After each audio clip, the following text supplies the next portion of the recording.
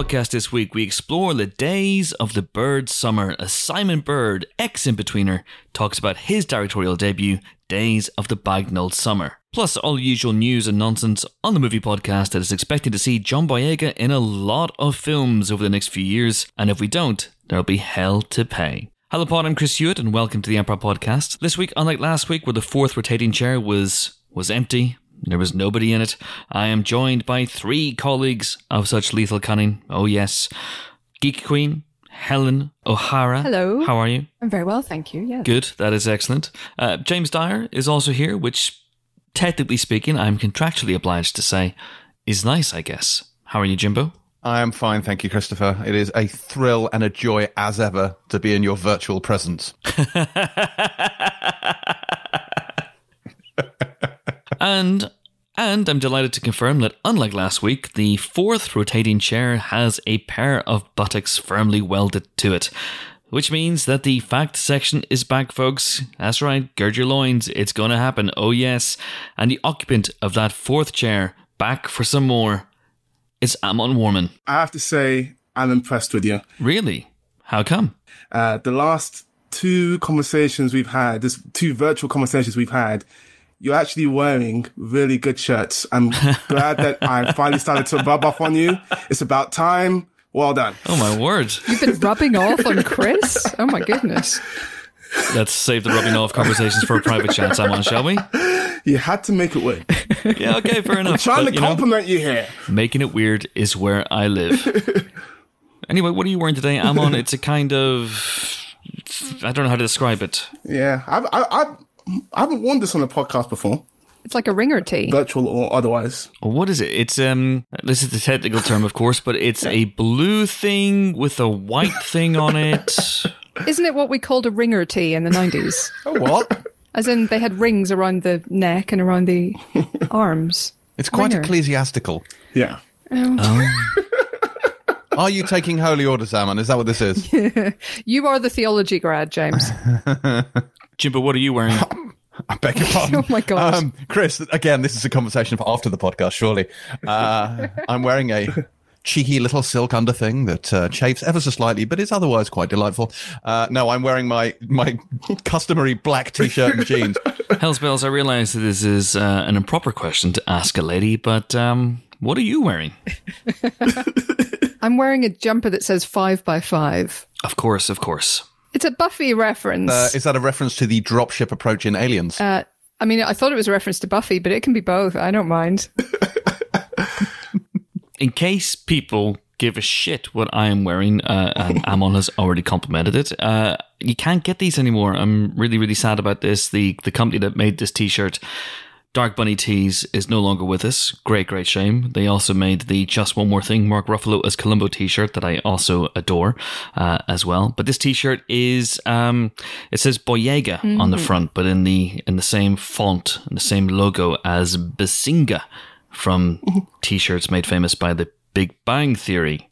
And I'm wearing it in tribute to John Boyega because he went above and beyond. I mean, he's been going above and beyond for a while, obviously, of course. But he went above and beyond, especially this week, in the protests at Hyde Park, standing up for what he believes in, standing up for what is right. And so I'm wearing this as a little tribute to John Boyega. And this is a good place to start because it has been a hell of a week. And yes, my intention is to bring you guys a regular episode of the Empire Podcast, or as close to a regular episode of the Empire Podcast as we can possibly manage. And we will get there. We will get you. You're going to have film-related fun coming out of your ears very, very soon.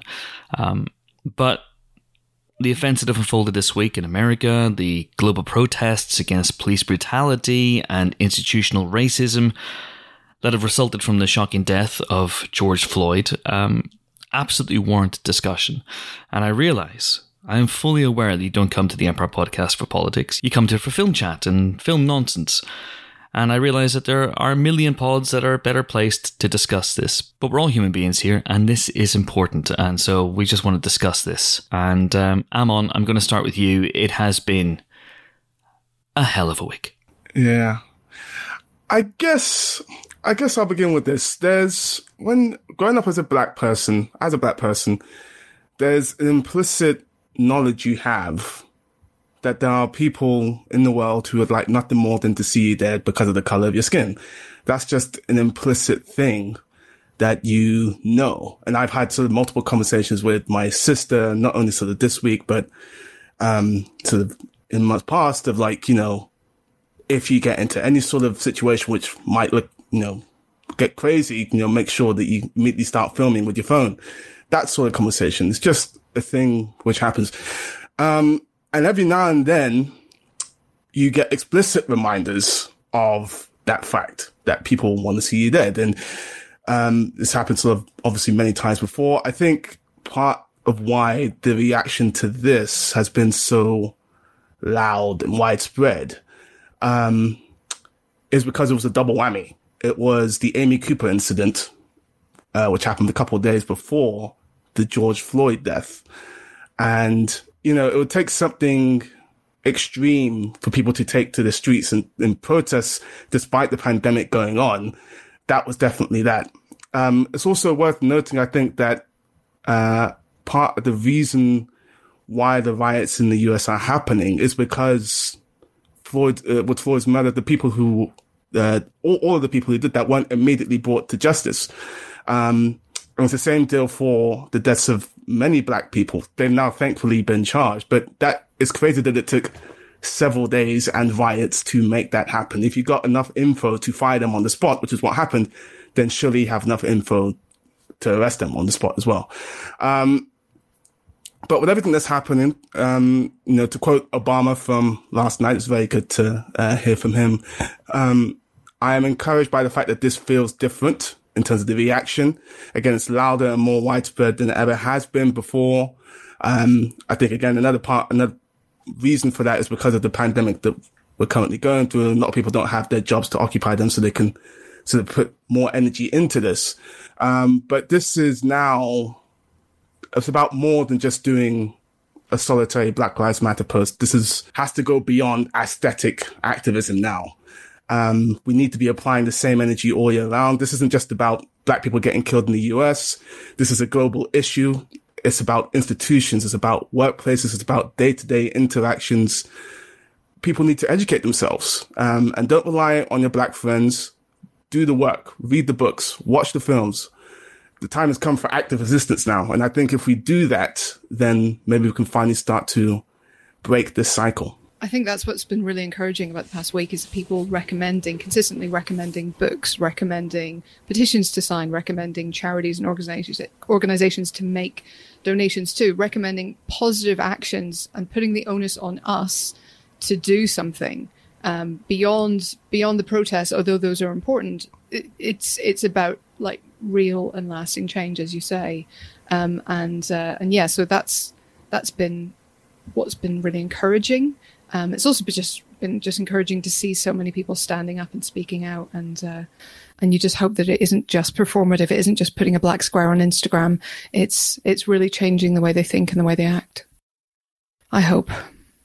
Yeah, indeed. I mean, this week does feel very, very different. What's happening in the world right now feels very different and feels vital and urgent and important.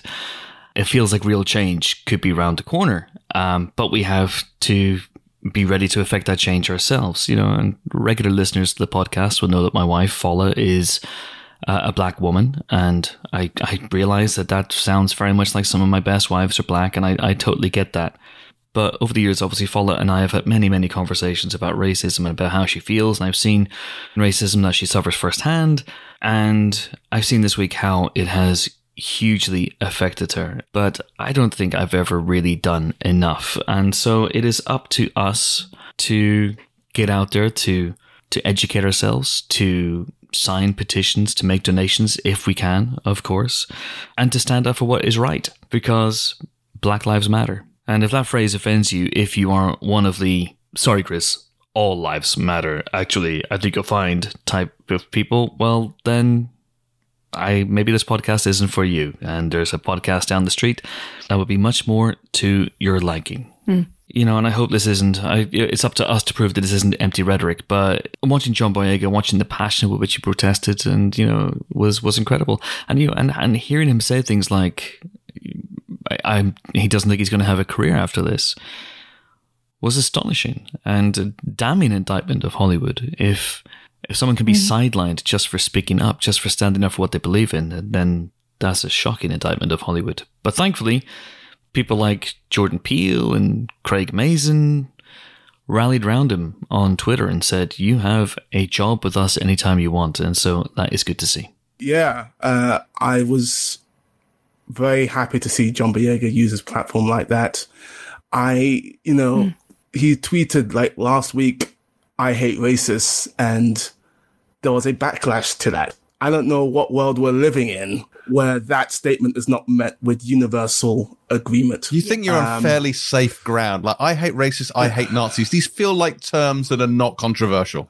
They're really not. The fact that we even have to think about this school of thought that some person's career is on the line because of saying something like that, it angers me. I was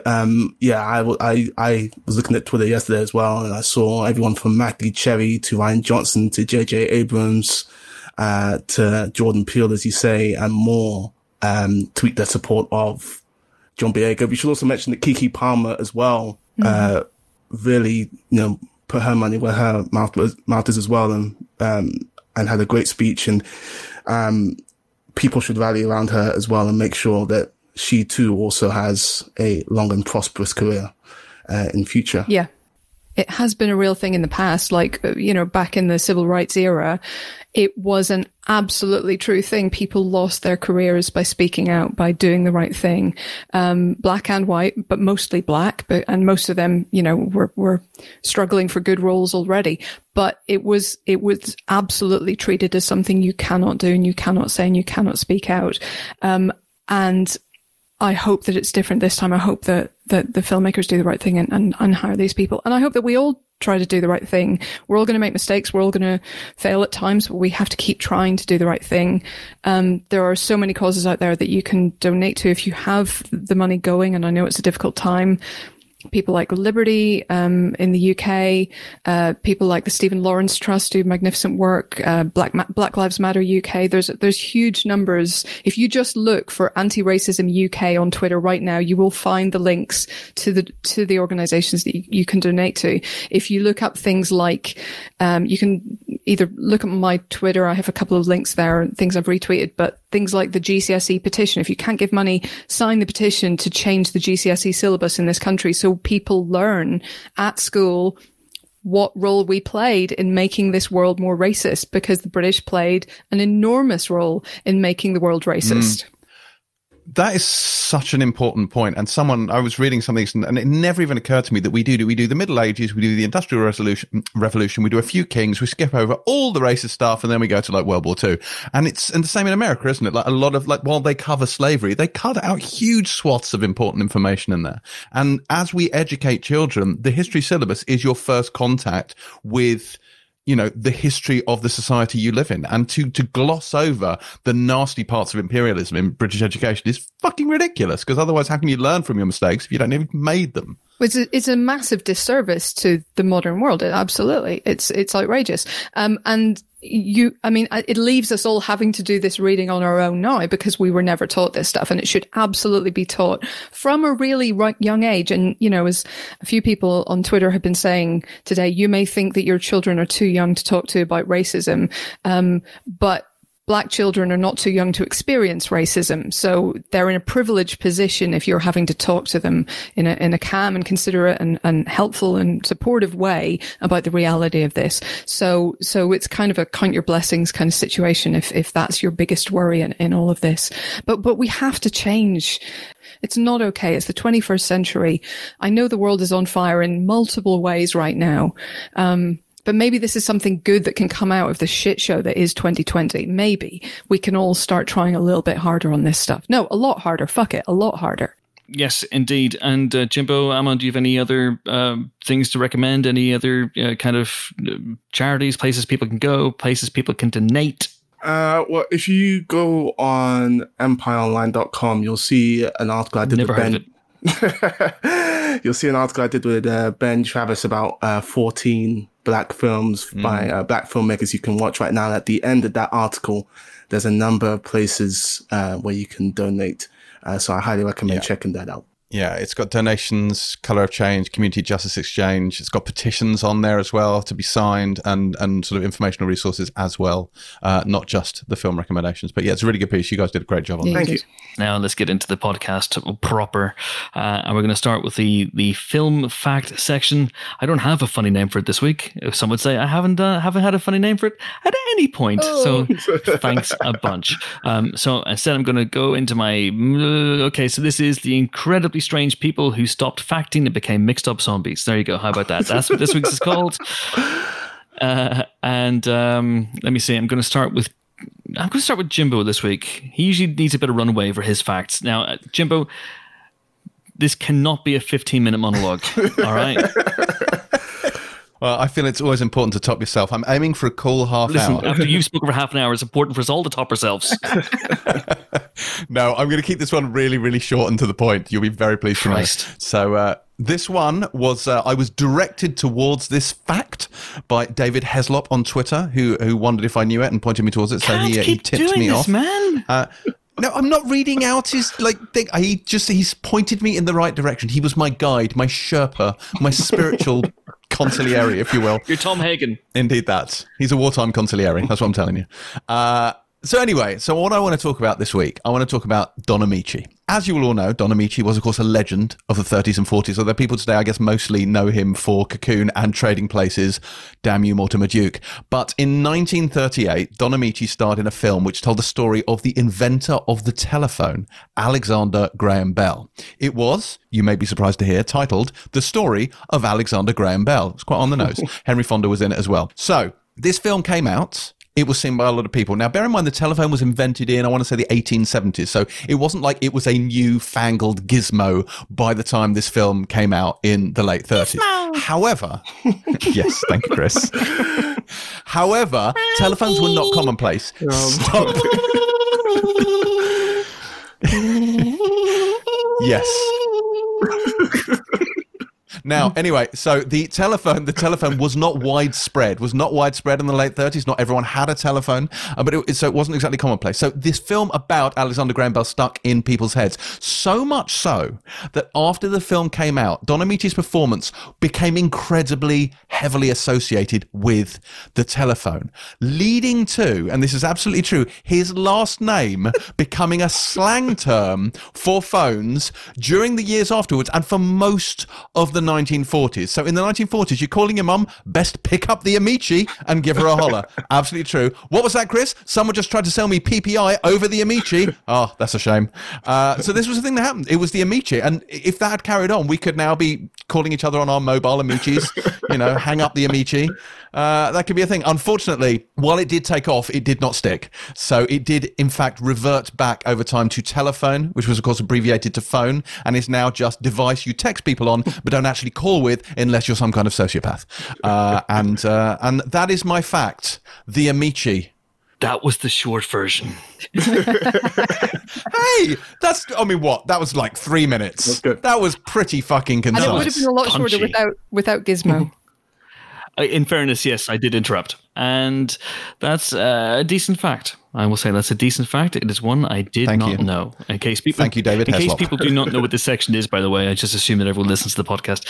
First-time listeners, this is a section in which three colleagues of such lethal cunning bring me facts about movies, and hopefully I won't know them, and then I anoint a winner every week. Amon has done this once before. I have. He failed to win this time. What have you got for me, Mr. Warmann? All right, so this is a story of how Spike Lee got additional funding from Malcolm X because he ran out of money. They had planned to finish shooting in South Africa and Egypt, but Warner Brothers told Spike that he had to shoot on the Jersey Shore instead of Egypt. Understandably, Spike did not want to do that. Warner Brothers also wanted to try and make him make a 2-hour cut of the film to try and cut costs everywhere. Spike didn't want to cave into that either. And around that time, a completion bond company had assumed control of the film and had fired all of Spike Lee's sort of editors, his post-production team, everybody. And Spike didn't have any money himself because the $1 million he was being paid for the film was going into the film. So he had no money. So he decided to turn to some of his prominent black friends to help get the movie funded. Among the people who helped out were Tracy Chapman, Janet Jackson, Oprah, Prince. Now, the last two people he called were basketball players. One of them was called Irvin Magic Johnson, one of the 50 greatest players of all time. And the other person was a guy called Michael Jeffrey Jordan, or as I like to call him, the GOAT. Jeffrey. Watch The Last Dance on Netflix now for irrefutable evidence of this fact. But Spike calls Magic Johnson, and Magic Johnson donates. And then he calls Michael Jordan. Now, if you've watched The Last Dance, or if you know anything about Michael Jordan, you will know that he is the most competitive sentient being to ever walk the face of the earth. So when Spike Lee called Michael Jordan, he let slip how much Magic Johnson paid to help him out with Malcolm X. And obviously, Michael Jordan, not wanting to lose at anything, gave him a big fat check for Malcolm X. And that was the check that sort of sealed the deal, that allowed him to rehire all his staff so that he could finish Malcolm X the way he wanted to finish it. And then, wouldn't you know, after all of that happened and it was announced that all these people had helped, Warner Brothers decided to help fund the film again anyway. What happened to Magic Johnson and Michael Jordan's money? Did they go into the film as well? It all went into the film. All went into the film. How much was it? How much did they pay? Do you know? I did not know that. I did not know that part. But I thought that was still... The important thing is Michael Jordan paid more than Magic Johnson. That's the important thing to remember. Like $1. He went full Don Amici and paid $1. Okay, this is interesting. If you'd had those figures, it could have stood you in good stead. But oh my goodness!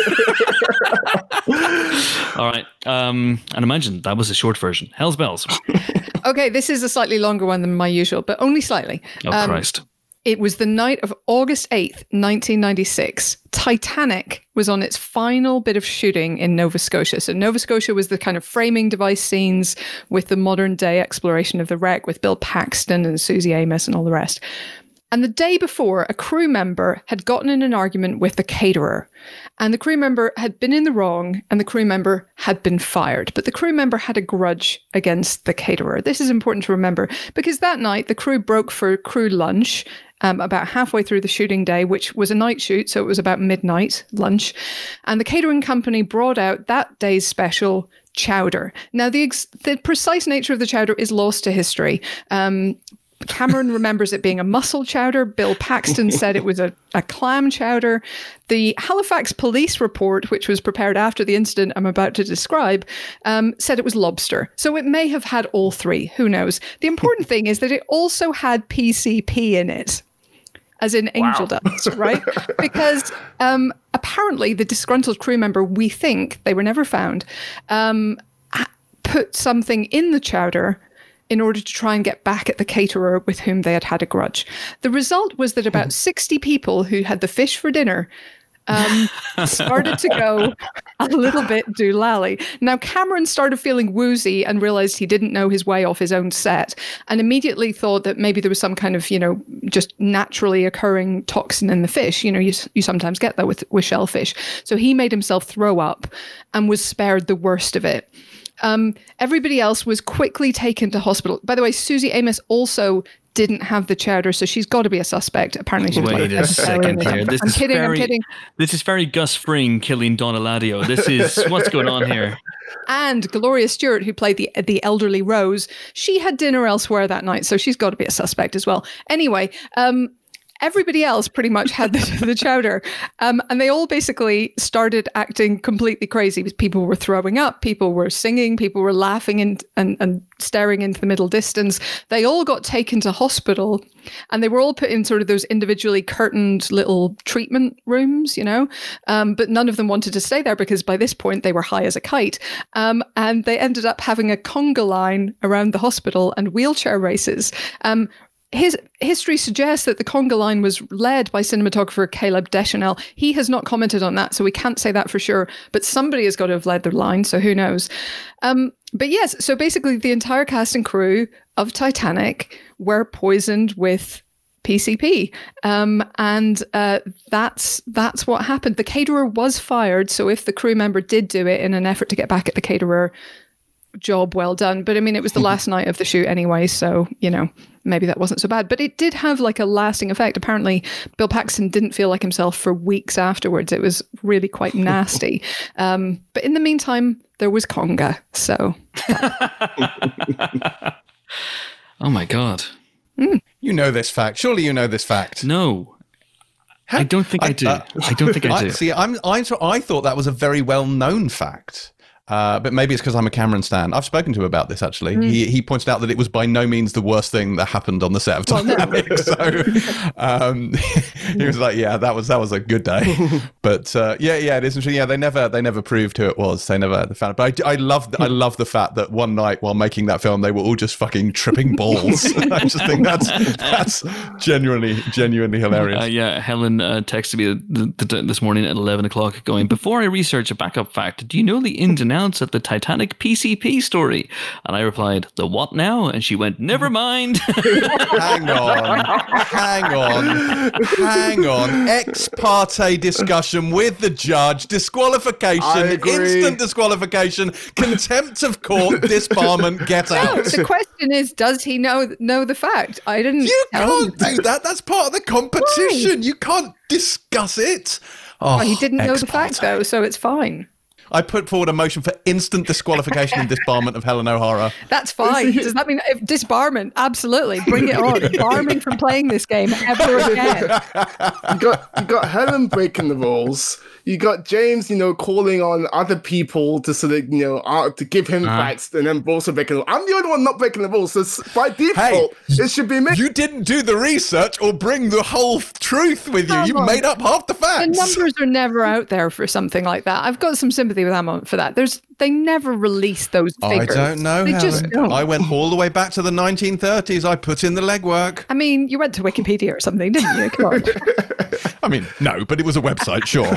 Let me just call someone very quickly on my Michi, and I will discuss this a little bit further with them. This feels like it needs, it warrants further investigation. I would say in a strange way, Helen skimmed with transgressing the rules a little bit. Jimbo once again has received assistance from an outside source, and Amon, you're absolutely right. Listen, man, if you had said to me, Magic Johnson paid $500,000 and Michael Jordan paid $500,000.01, then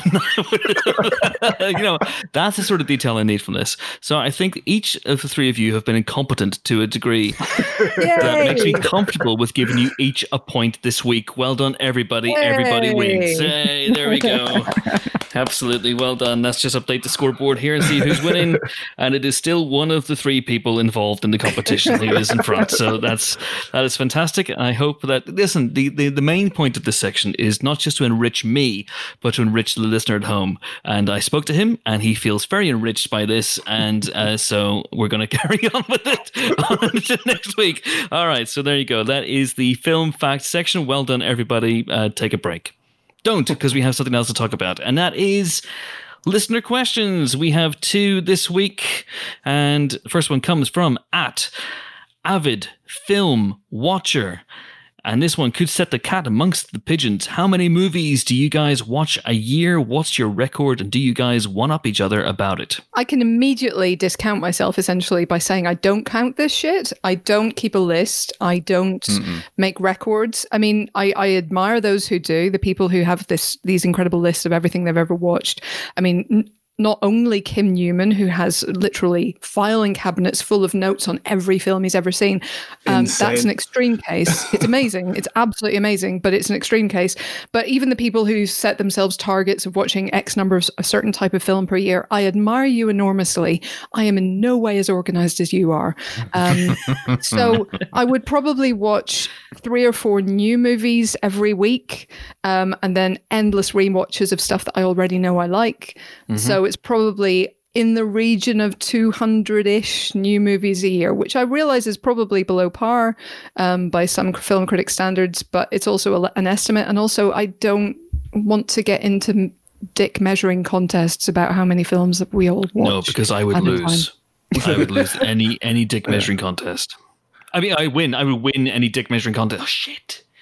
Damn it. You do get a lot of tracked twats on the internet who have their little tracked lists of stuff. And it's, I've seen this week, and then this week. It's an ever-growing list of films. And it does get a little bit competitive. I am the first to admit that not enough would be my answer to this. But I try and watch at least... a couple of films for the podcast if I can, but that doesn't even always work. I make up for it, though, because I have to watch an absolutely heroic amount of television every week. For Chris. For the Pilot TV podcast, Pilot out. Pilot is a demanding mistress, that's all I can say.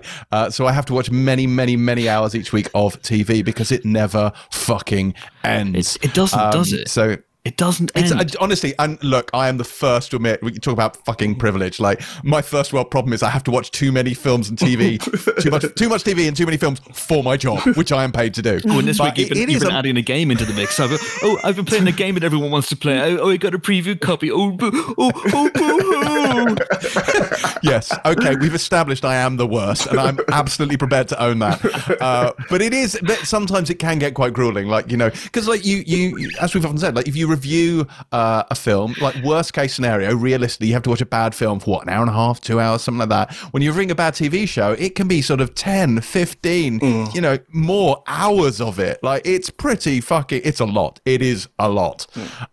So yes, I neither sleep nor eat nor go outside nor speak to other humans. I simply absorb television. I'm largely like Helen in this regard. I think I tend to watch about 3 to 4 new movies a week, and then when you add that to I'm a regular at the London Film Festival every year, and that's a whole bunch of films all at once.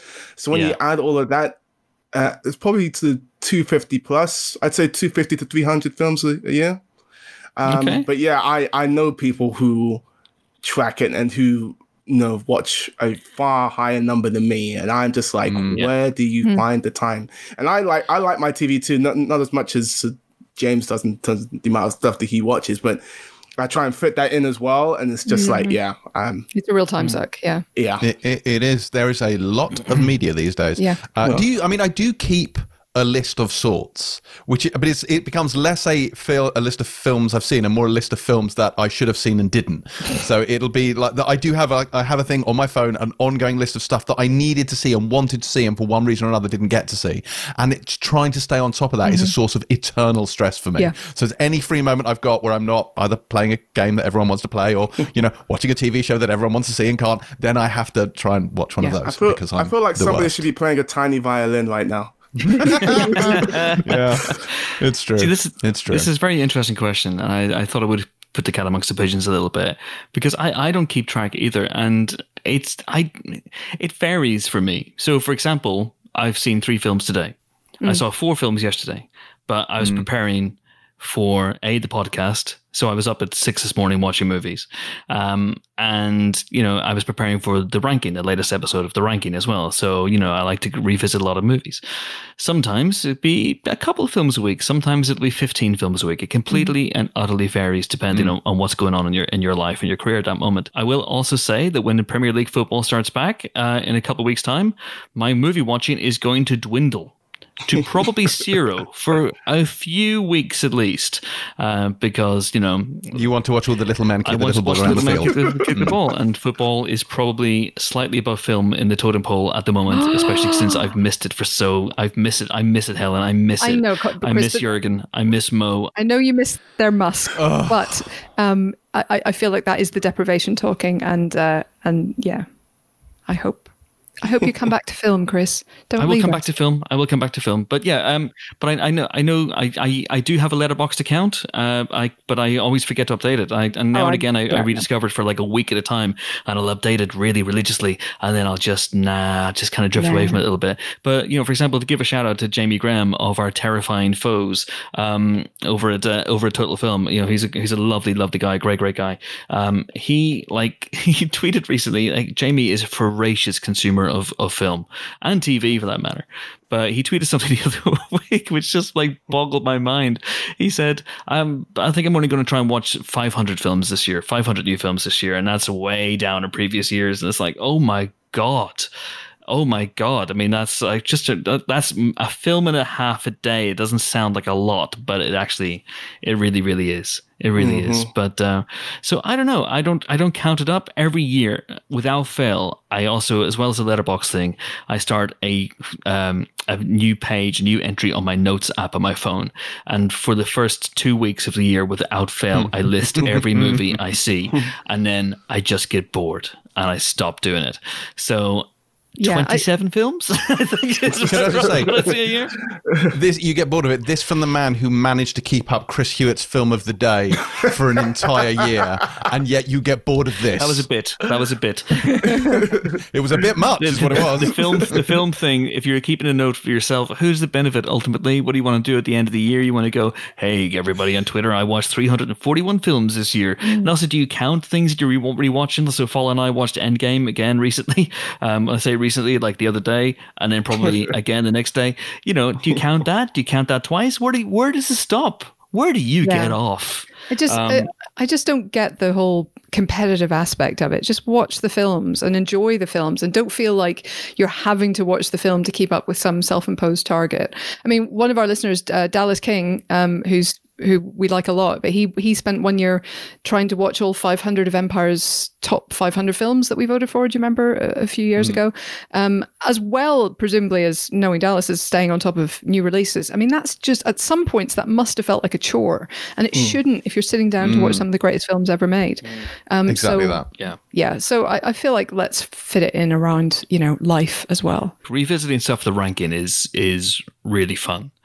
Like in the issue that's about to come out next week, we did Denzel Washington, and that was so much fun. Like, Amon, how much Denzel did you revisit for that? Like, did you sit down and say, because he's made fucking tons of movies, but I probably rewatched 20-25 Denzel films for that, and some films I was watching for the first time as well, and that is pun unintended, a glory. That is a wonderful thing to do. No, I've watched a bunch for Denzel. And yeah, I tried to sort of watch ones which were my blind spots first, and then treat myself to a rewatch of Training Day and all that sort of stuff. Because that film is awesome.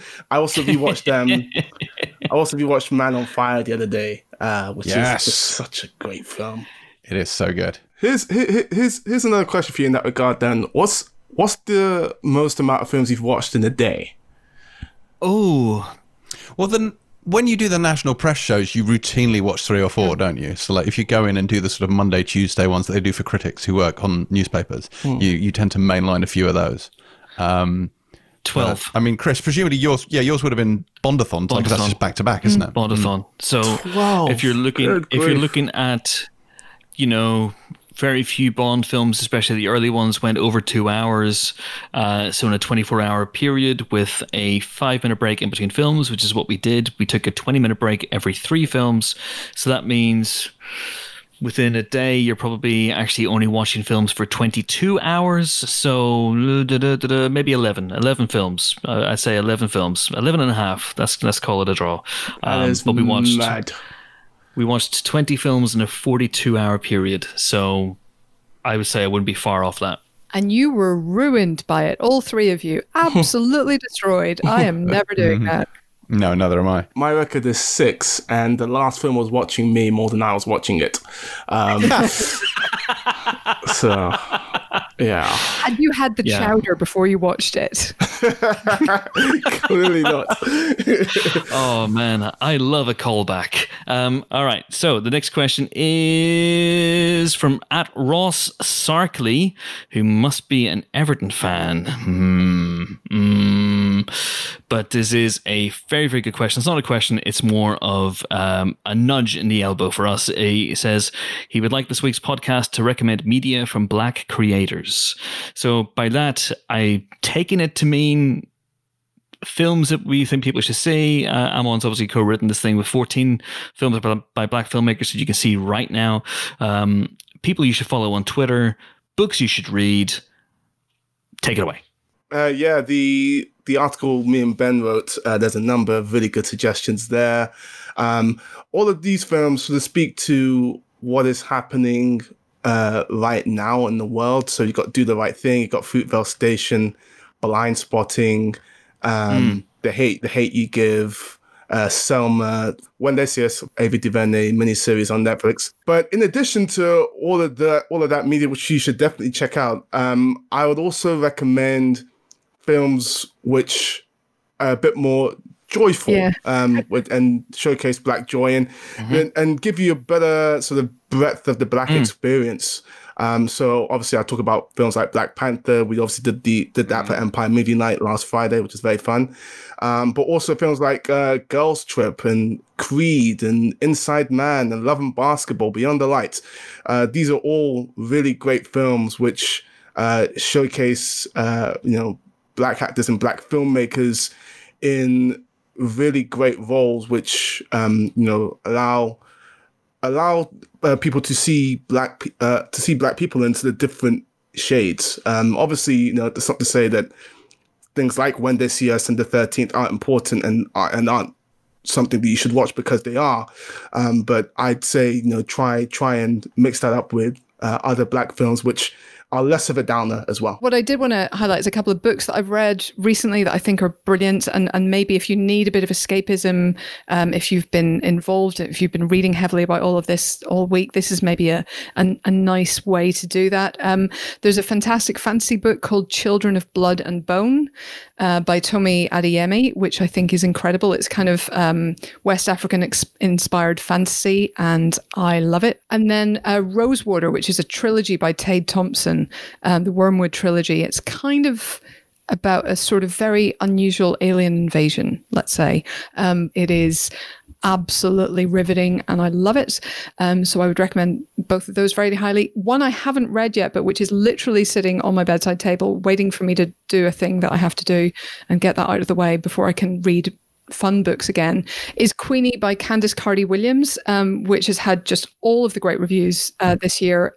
Everyone I know has read it and loved it, and I just want to read fun books again so I can read it too. Yeah, those are fantastic recommendations. Jimbo, anything you want to add? While we're talking Black fantasy writers, I would add N.K. Jemisin to the list as well, who wrote the Inheritance trilogy, which is awesome. But in terms of film and TV stuff, I mean, Amon covered up a lot of the ones that I would have said. I definitely would have recommended Ava DuVernay's When They See Us, which is a 4-part Netflix miniseries about Central Park 5, as he mentioned, and it is an absolute gut punch. It's incredibly hard to watch, but obviously really incredibly pertinent to what's going on. But it's an extraordinary piece of television. Really, really amazing. Definitely watch it. Not an easy watch by any means, but an important one. Feel free to, normally I wouldn't say this, but feel free to take regular breaks with When They See Us. It's hard to get 100%. Through. I did. Like, even in the first episode, I stopped it a couple of times to just get up and walk around, because there are a couple of interrogation scenes and I was like, I just don't know if I can make it through this. But it's really grueling. But yeah, pertinent in so many ways, not least of all because obviously of what's going on at the moment, but also because of the, shall we say, personalities involved in that case. Donald Trump. So yes. That's a very, very good point indeed. Yes, thank you. So yeah, I'm going to suggest a couple of people to follow on Twitter. Matthew Cherry is fantastic on Twitter at the moment. He obviously won the Oscar for Best Animated Short for Hair Love. Great short, by the way. I don't know where that is. It's probably just on YouTube, but it's absolutely terrific. I'm going to go slightly weird here because it's me. Tales from the Crypt Demon Knight was directed by Ernest R. Dickerson, who was Spike Lee's DP for many, many years. Shot Malcolm X with him, shot Do the Right Thing with him. He's made a couple of movies in his own right as well. And Tales from the Crypt Demon Knight is not necessarily, I would say, about the black experience, but it is about the experience of what to do if you were trapped in a bordello overnight and Billy Zane is an undead demon man outside trying to get in to kill you and your friends. So I think we can all relate to that. We've all been there. And it also stars Jada Pinkett Smith. Back in the days, I think when she was Jada Pinkett, and she's great in that. And so is William Sadler, as you've never seen him before. So if anyone who's seen Die Hard 2, that means with his clothes on. Primarily. Hey, I've seen him wear a robe and like paint his face like a skull. You can still see the outline of his sculpted buttocks through it, surely. Die Hard 2, if you pause it just right, you can see his penis. Actually, I think if you don't even need to pause it. No, I think if you pause it just right, you see his balls. I think they're just there swinging. Actually, the same can be true of a set of Bill and Ted's Bogus Journey. Like when the cowl sort of shifts in just the right way. It's absolutely true. Otherwise, I know it feels really, really first base to say this, but yes, if you haven't seen Do the Right Thing, and interestingly enough, Ben Travis of this parish basically admitted on Twitter this week that he hadn't seen it, and he finally caught up with Do the Right Thing. Do the Right Thing is on Sky right now, and you can check it out on there, and it is a film that, with the exception of its complete and utter absence of mobile phones or amiches, could be made today. It feels so relevant and so pertinent, so of the moment. And also on Twitter, I really enjoy, Amon Warmann is very interesting on Twitter as well. I've heard of him. Nah, actually, no. Block Amon. And Leslie Pitt is another interesting black British film writer and photographer, and you can follow him at Afro Film Viewer. I'd also add Candice Frederick to that. Yep. I think she's great. Angelica Jade Bastien does a lot of stuff for Vulture. Mm-hmm. She's great. Rebecca Theodore Vachon, who's at Film Fatale _NYC. She's incredible. Yeah. Emma DeBerry is brilliant. An absolutely fascinating, incredibly intellectual take on basically everything, but she's wonderful. And I'm sure if there's anything else we can think of, we will add them either on our Twitters or as the show goes on. And if you want to have a question read out in the Emperor podcast and treat it with the respect it deserves, then you can get in touch with us via a number of methods. Best way, quite frankly, right now is to just wait for me to panic tweet and then respond, or slide into my DMs, as I think certainly Avid Film Viewer did this week, and that's where I noticed his question. But you can also get us on at Emperor Magazine. You can use the hashtag Emperor Podcast, or chances are we won't see it. You can Facebook us. Nah. In fact, increasingly, nah. And you can email us as well, podcast@empireonline.com. Although in lockdown, my access to that account is limited. So if you have been sending through incredible questions via email and you've been wondering why I've been ignoring you, it's because I haven't seen them. Time now for a guest. Shall we have a guest? Let's have a guest. So let's have a guest. This week's guest is an actor turned director. You will know him best as Will in the Inbetweeners. Last seen on the big screen, of course, having a poo follow him down a log flume at a theme park and splatter into his face. But he's also the star of Friday Night Dinner, and now he is the director of this week's rather lovely Days of the Bagnold Summer, which is adapted from a graphic novel. It is, of course, the wonderful Simon Bird, and I caught up with him on Squadcast, just before we recorded this. Enjoy. Delighted to be joined on the Emperor podcast by the director of Days of the Bagnold Summer, Mr. Simon Bird. How are you, sir? I'm very well, thanks. Thanks for having me. Oh, no, it's a pleasure. I mean, ordinarily we would be in the same room, we'd be face to face, but for some reason, I don't know if you've noticed anything, I've missed the news for the last couple of months, so apparently we can't do that anymore. I wonder why. Yeah, well, that's weird. That's passed me by completely, but I love you, if you say so. Yeah, precisely. I start all my interviews at the moment with this. How is lockdown life for you? What are you doing? How are you keeping yourself occupied? Well, I've got a 2-year-old and a 4-year-old, so how do I keep myself occupied? A lot of Guess Who. Do you remember the children's game? Yes, Guess Who? Yes. We do that. There's sort of kids yoga on YouTube. Okay. A lot of those sort of like draw along videos where you there's a children's illustrator and you follow their instructions and draw a penguin. That's not too bad. That's all right. I mean, I'd be doing that if I didn't have kids. So it's worked out very well for me. Guess Who is a very, very entertaining game.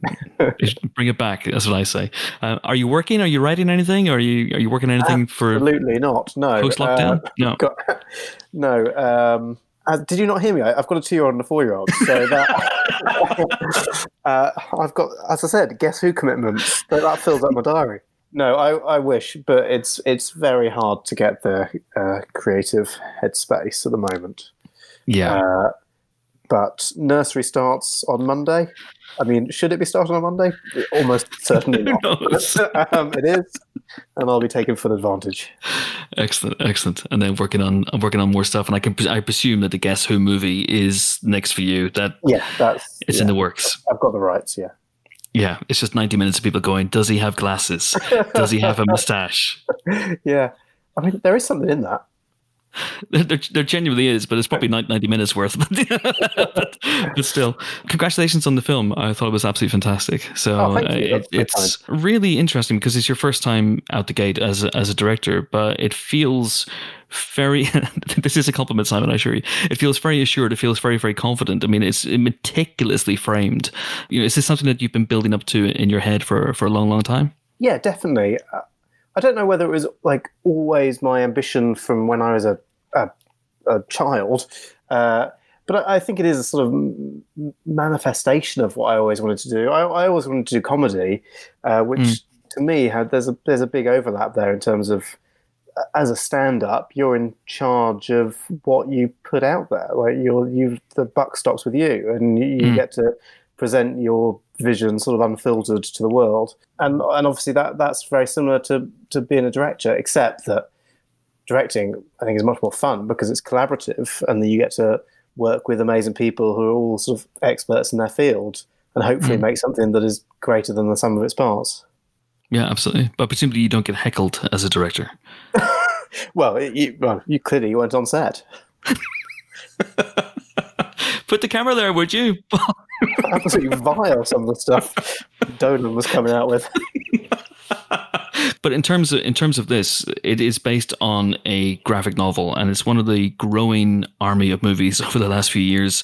Things like Wilson, things like The Death of Stalin, that are based on graphic novels that aren't about superheroes and exploding buildings and whatnot, which is really refreshing, really, really interesting. How did it come into your life? Are you a big graphic novel guy?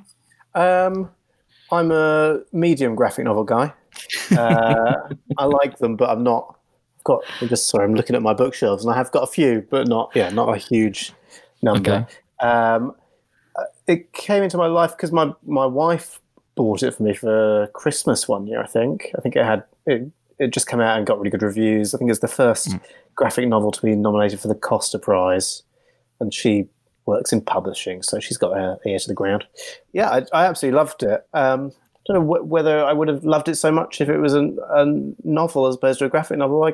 I guess I would. I mean, it's the tone really of the book that I loved, which was it was this, it sits somewhere between comedy and drama, and it's just a very beautifully observed, sort of very honest and very economical portrait of these two characters, in which literally nothing happens. And that's my favorite. I love films in which nothing happens. Well, famously, every episode of Seinfeld, essentially nothing happened. That was there. Yeah. But I love that. I love the most dramatic thing that happens in this movie, not to give away spoilers, is a trip to a restaurant or a trip to the beach or making fudge. Really getting to know these two, this mother and her son, over the course of 90 minutes is glorious. That's very nice of you to say. That's what we're going for. So, yeah. But visually, do you take a cue from the fact that it is a graphic novel? How much does that influence you in terms of the look of the film? I think probably not very much. I think there's one, maybe two images that we just outright stole from the graphic novel because they were so good. But beyond that, I think the aesthetic of the film is actually weirdly sort of the polar opposite of the aesthetic of the book, which felt like a sort of spicy decision at the time because I loved the book, and then I for some reason decided to make the film look totally different. The thinking there was that the graphic novel is it's black and white, and there's no backgrounds, and it's all focused on the characters, and it's quite sort of sketchily drawn. I'm not having a go at Joff Winterhart's artistic talent, because he's amazing, but it's deliberately sketchily drawn. Yeah. And so at one stage I was, seriously thinking about taking my cue from that, and I think there was definitely an argument for doing what every director really wants to do, which is go black and white, and make it really sort of grungy. And we're talking about just having the only score being metal all the way through. And part of me, actually, the more I talk about that, it sounds really good. Maybe I'll reshoot it. But I don't know. For whatever reason, I talked myself out of that, and we ended up going totally the opposite and making it widescreen and quite poppy, and both in terms of the colours and in terms of the music. And I think the thinking there was that it'd be nice to treat these very ordinary characters, as if they are movie stars, and make their story, which, like you say, is so small, feel epic and ultimately triumphant. In the midst of that, you talked about remaking the movie, and I would love the idea, and you can say no to this, obviously, Simon, but that for the rest of your directorial career, all you do is remake this movie, but with a completely different aesthetic each time. So next time it's black and white with the heavy metal music. I'm not going to say no to that. That's exactly what I'm going to do. That's a great idea. Every 3 years, until the day I die. Nobody's done it. Nobody has done it. That's true, yeah. There's probably a reason why. Okay, that and the Guess. Well, I'll do the Guess Who movie first, and then I'll Guess Who movie, and then this, and then this. You mentioned there, the idea that every director wants to make a movie ultimately in black and white. Was this a difficult movie to get made? And if you had suggested making it in black and white, we wouldn't be talking here today? I'm guessing. Well, I should say. No, my producer was great, and weirdly, I think if I had really pushed for it to be in black and white, he may have supported me. I mean, maybe that means he isn't a very good producer, but I really can't complain, because I know I'm in an incredibly fortunate position, and most first-time filmmakers don't have. I have, for what it's worth, quote unquote celebrity status, and I'm well aware that probably got me into the room in the first place.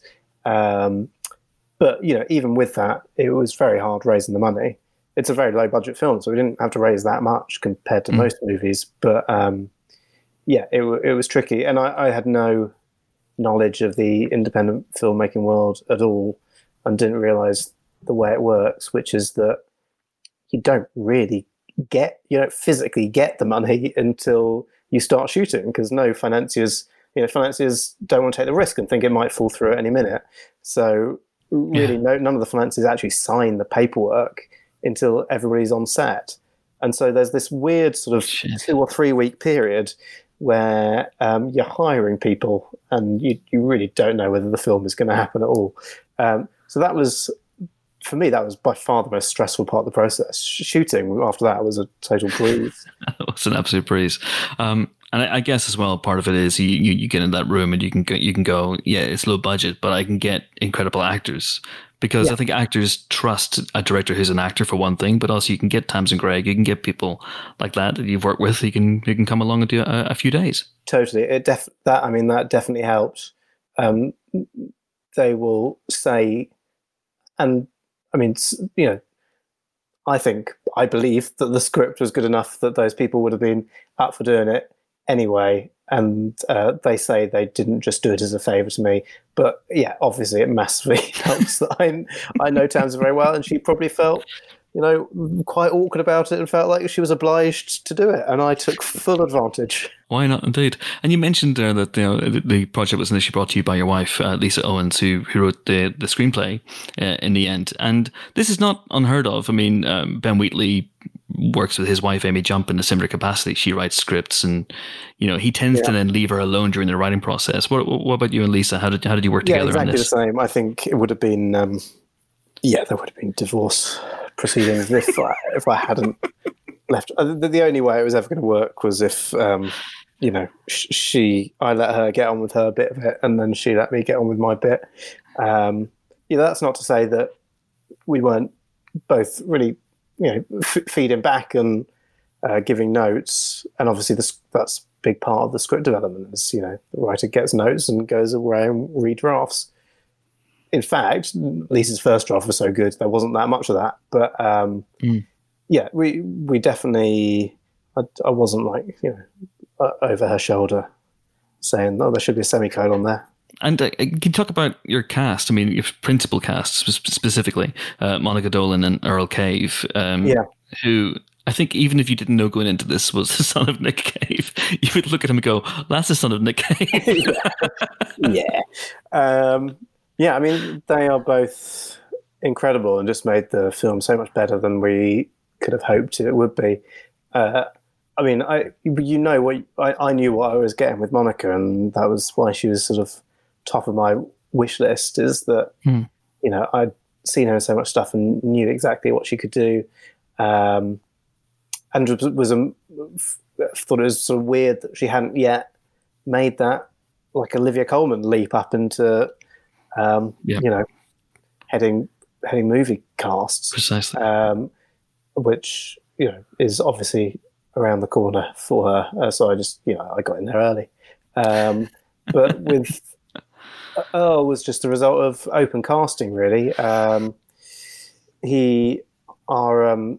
We had a sort of child casting director. Not the casting director was not a child. I phrased that very badly. The casting director had a speciality in casting children. Although that, again, is not a bad idea. the Guess Who movie, that's spot on.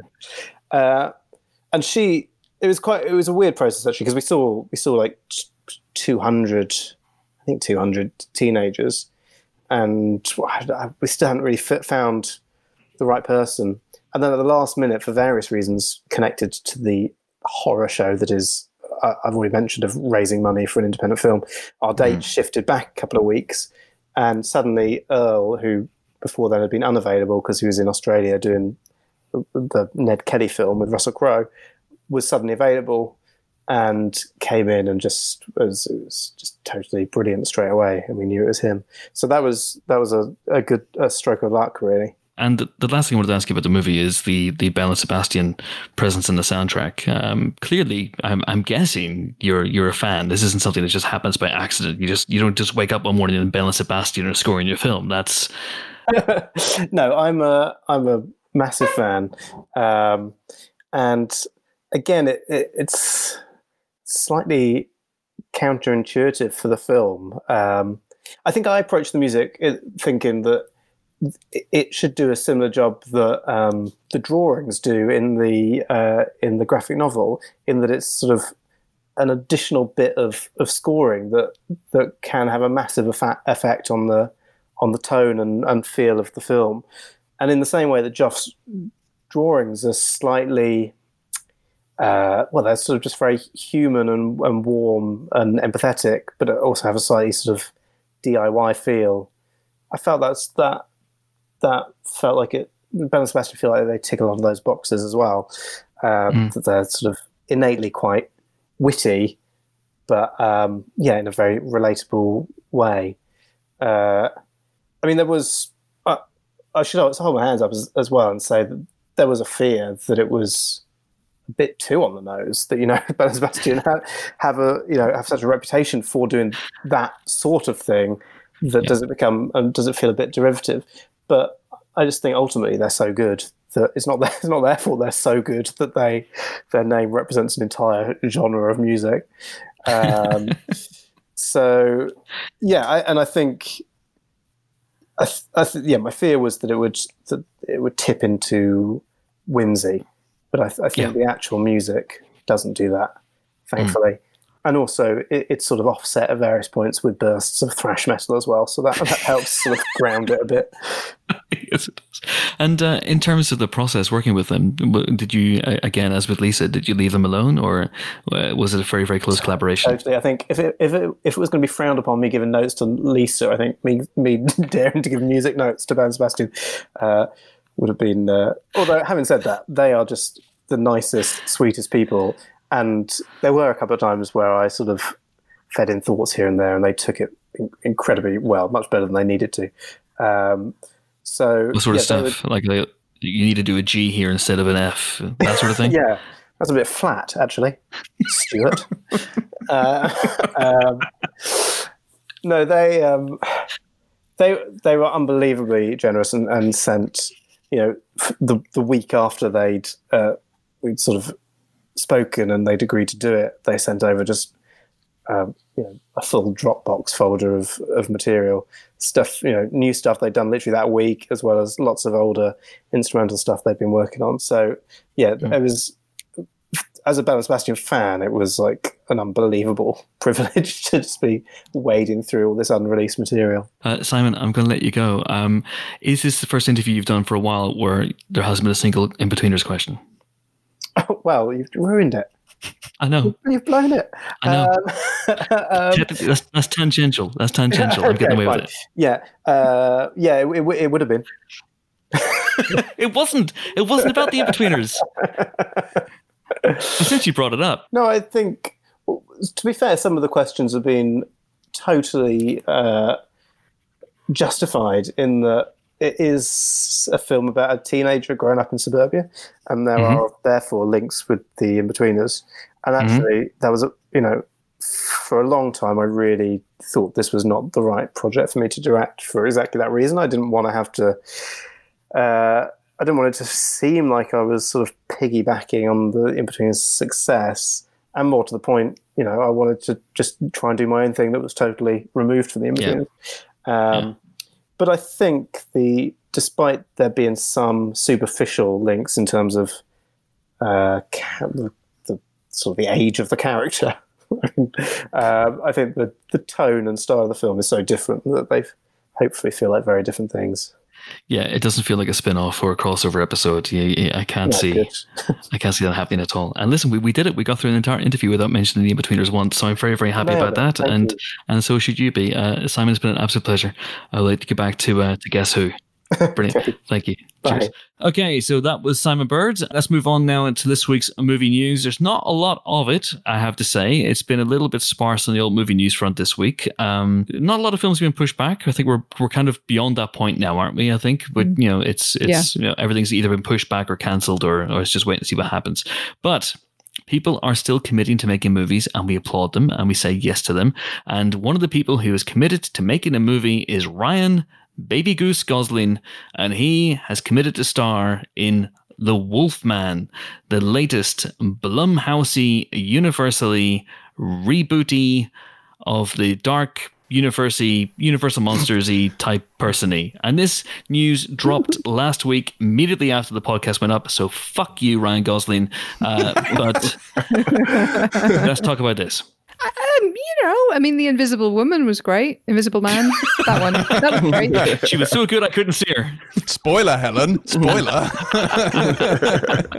The Invisible Man was great. So, this could work. This could be a similarly fun thing. I think the Benicio del Toro Wolfman, which was the most recent take on this, I think, was kind of overblown, overdone, very, very much bigger. They went for the period thing, and that was kind of cool and kind of interesting, but it didn't ultimately add much to the tension and the excitement and the story. Maybe having an actor of Gosling's character will do that instead. It will certainly draw in the younger lady crowd. Mm-hmm. So I guess that people will enjoy that. What if he tears his shirt on screen? Everybody's going to want to be there to see that, aren't they? Did any of you watch Mike Nichols' Wolf? The 90s Jack Nicholson, James Spader one. I have a real soft spot for that film. That's a proper guilty pleasure for me. I really like it. So for me, that is the definitive Wolfman.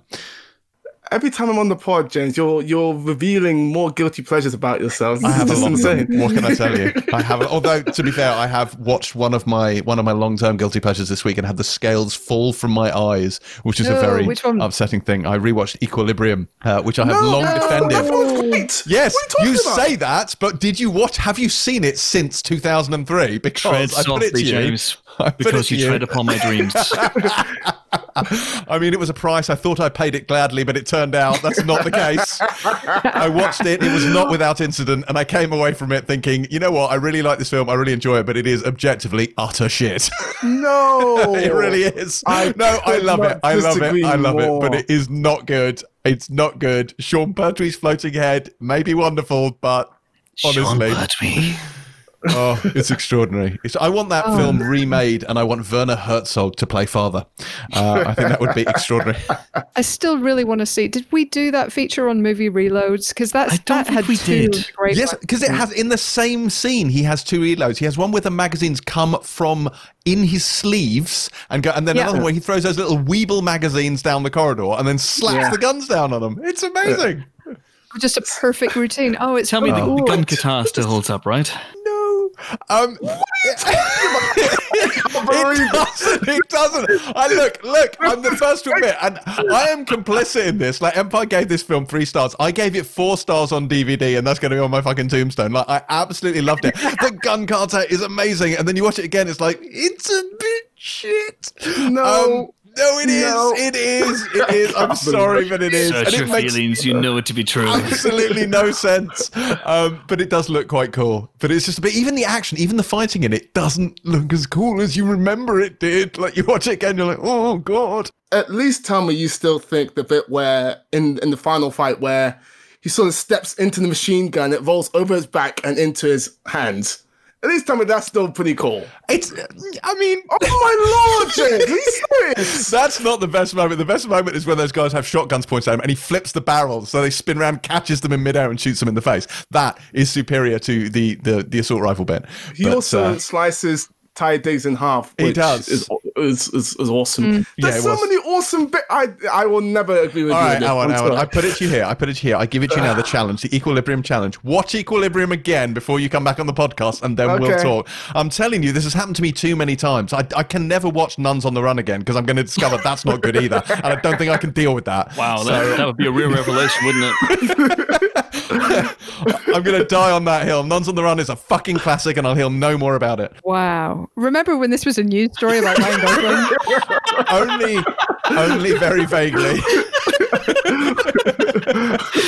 I don't know how you make that quasi-scientific in the way that they did with, the Invisible Man. I don't know how you make that a kind of presumably modern day, slightly lower budget level thing. Because the Invisible Man, you could say that they know how to, you had the technology, you could do this if you had enough money and enough time and stuff, but wolf people do not exist. Wolf people are quite hard to do well, and we've all seen the TV shows. In every supernatural TV show, not supernatural with a capital S, although also that, the wolf people tend to be introduced sometime in the second or third season, and often the effects are dodgy, because it's incredibly difficult and incredibly expensive to do well. So I'm interested that this is a kind of Blumhousey approach. But of course, in Supernatural, the series, it's very easy to tell because the first signs of lycanthropy in that show is extra hair around the nipples. So you can tell when the werewolf transformation is coming. No, this is the scientific reason for this. It's going to be obvious. It's going to be that, someone erects a 5G mast in the local area of where Ryan Gosling lives, and it turns him into a werewolf, as we all know 5G does. Right. I feel like Weta would be up to the challenge. I rewatched War for the Planet of the Apes the other day, and the technology in that film to do what they do is just insane. So, well, look, no question that people can do it. Just like it's expensive. No, they'll send Ryan Gosling down to a fancy dress shop, get him to buy a slap-on mustache and some funny eyebrows, and then he'll go, "Oh God, I'm transforming, look over there." And the camera will go to the corner and the character will go, "What is it?" And they'll turn back and he's got the eyebrows slapped on his forehead, but one slightly askew and then falls off in the next scene. Like, do we have the money to fix this in post? No. Okay. Looks great, guys. I'm a Wolfman, honest. I think that's what's going to happen. It's going to be, he's going to make you believe. Filmmaker, Chris. I should have been a filmmaker. Yes, Amon. Yes. Every week I leave nuggets on this podcast. And you know the offers I've had from Hollywood? None. Silch. Zero. So weird. Corey Finley, who directed Thoroughbreds, is apparently in the running to take the job. And apparently Blumhouse and Universal have been taking all sorts of pitches from all sorts of filmmakers, none of whom appear to be me. What the actual fuck? What the hell? What is going on? They do say one interesting thing, which is that it's going to be along the lines of Nightcrawler, which is a really good touchstone, actually, for a Wolfman movie. So that, I mean, not to slag it off, that does really give me hope. But yeah, I'll just be intrigued to see how they do it well. If you're quoting Nightcrawler in that context, that's a really good sign, because that film is fantastic. And Jake Gyllenhaal probably should have won the Oscar that year. He was sensational. Amon, have you seen it recently? Because I've got to be honest, the gun carter in it does not stand up to repeat viewing. I haven't watched Nightcrawler in a while, admittedly. I thought you meant Nightcrawler as in the blue German fellow with the tail who keeps teleporting, because that would be... No. But speaking of... I still really want a Banff doll. Do you remember those from the comics? Banff doll? No, I mean, I'm familiar with the Banff sound. What's a Banff doll? Well, at one point, he made his girlfriend a doll version, or somebody made his girlfriend a doll version of him, and it's a really cute little, like, cuddly toy blue dude with tail. It's super cute. Anyway, it's in the X-Men comics. Is Banff the coolest sound effect in comics, or is Snicked the coolest sound effect in comics, or is there something else? Werner Herzog is saying it. What's the Spidey sound? Thwip. Thwip. Thwip. Yeah, Thwip is a good one. I mean, I'm snicked all the way. Obviously, Yeah. I remember the Old Man Logan comic, which is fantastic. You should definitely read it. But when he finally pops his claws after keeping them sheathed for like 6 issues or so, the snicked gets like a full 2-page thing, and it's awesome. So yeah, I vote snicked. I think it is. It's probably snicked. Anyway, the reason I bring up Nightcrawler and the X-Men is because you see this news this week that Evan Peters, and we like Evan Peters, don't we? We like him. He's a good guy. Evan Peters, good actor, very good actor, has been cast in WandaVision, the Disney Plus show featuring Scarlet Witch and Vision in some sort of weird alternate reality mind control type thing, we think, which explains how Vision is walking around despite being very, very dead currently as things stand. Now, as far as I know, there's no news on who Evan Peters is playing, but I'm beginning to wonder something. You think it's going to be Quicksilver? Yeah. Last one I'm going to throw out there, and I want you guys to discuss it.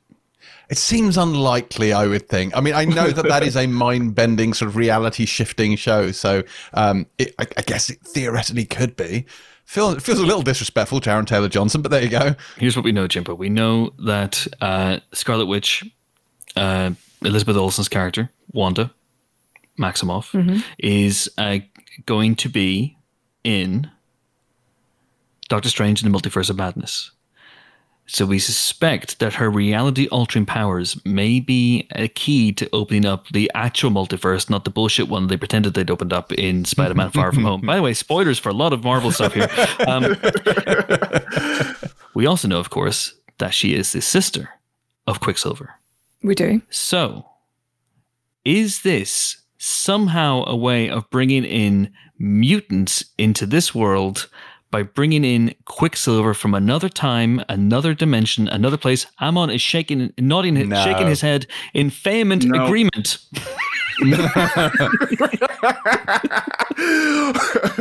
So the opposite of that, I would say it's unlikely, because if I'm Kevin Feige, I want a clean break from the 20th Century Fox, and because it ended on such a dour note, and he's not going to get it because Deadpool is such a huge hit. So there's going to be a Deadpool knocking around at some point. I think Deadpool will exist in his own little satirical universe, separate from everything else. Yeah. But how would that work, Jimbo? Because Deadpool would only be funny if he can take the piss out of the universe in which he exists. So he'll be, if he's in that world, he'll want to be able to take the piss out of Tony Stark. He'll end up on Pandora taking the piss out of Jake Sully. They'll find something else for him. I'd pay to see that. But they'll find something else for him to do. But I don't think they'll want to piss in the MCU pool. Okay. Well, listen, I'm just throwing it out there. I'm sure this might be just a coincidence, but I'm just saying, if in a year's time we watch WandaVision and Evan Peters is playing Quicksilver, then I want you to mark this moment. I want you to mark it. I want you to return to it, and I want you to bow down before me. Yeah, okay, that's not going to happen though. So. No. All right, fair enough. Okay, moving on. By the way, quickly, while we're on the subject of Fox and Disney Plus and whatnot, because you can, someone brought this to my attention this week, and I hadn't noticed this. You go on Disney Plus, and they have all the Fox X-Men movies, right? But they don't have Logan. They don't have the Deadpool films. In other words, they don't have the R-rated stuff. Yeah. They also don't have on Disney Plus as of yet, and they may be changing this at some point down the line. There's not a single classic Fox movie on there. There's not a French Connection. There's not a Die Hard. There's not an Alien. There's not a Cleopatra. There's, I'm sure there's a Home Alone because, it's PG and very, very family friendly. But what I'm saying is there's not an adult themed Fox movie or a Fox Searchlight movie on Disney Plus at the moment. What the hell's going on there? Well, Disney Plus was, I think, sold as a family-friendly safe zone. So there's very, very little in the way of dangerous content on there. I think in the US, it's mostly been hived off to Hulu. Okay. Any other bits of news that you guys want to discuss? Well, yes. Frozen 2 is now coming to Disney Plus 2 weeks early in the UK. It's going to be there on July 3rd. July 3rd is going to be a big day on Disney Plus because that is, of course, also, more importantly, when Hamilton drops. So I wonder if they're going to keep the word motherfucker in Hamilton. They're not. Anyway. They've already said they're not.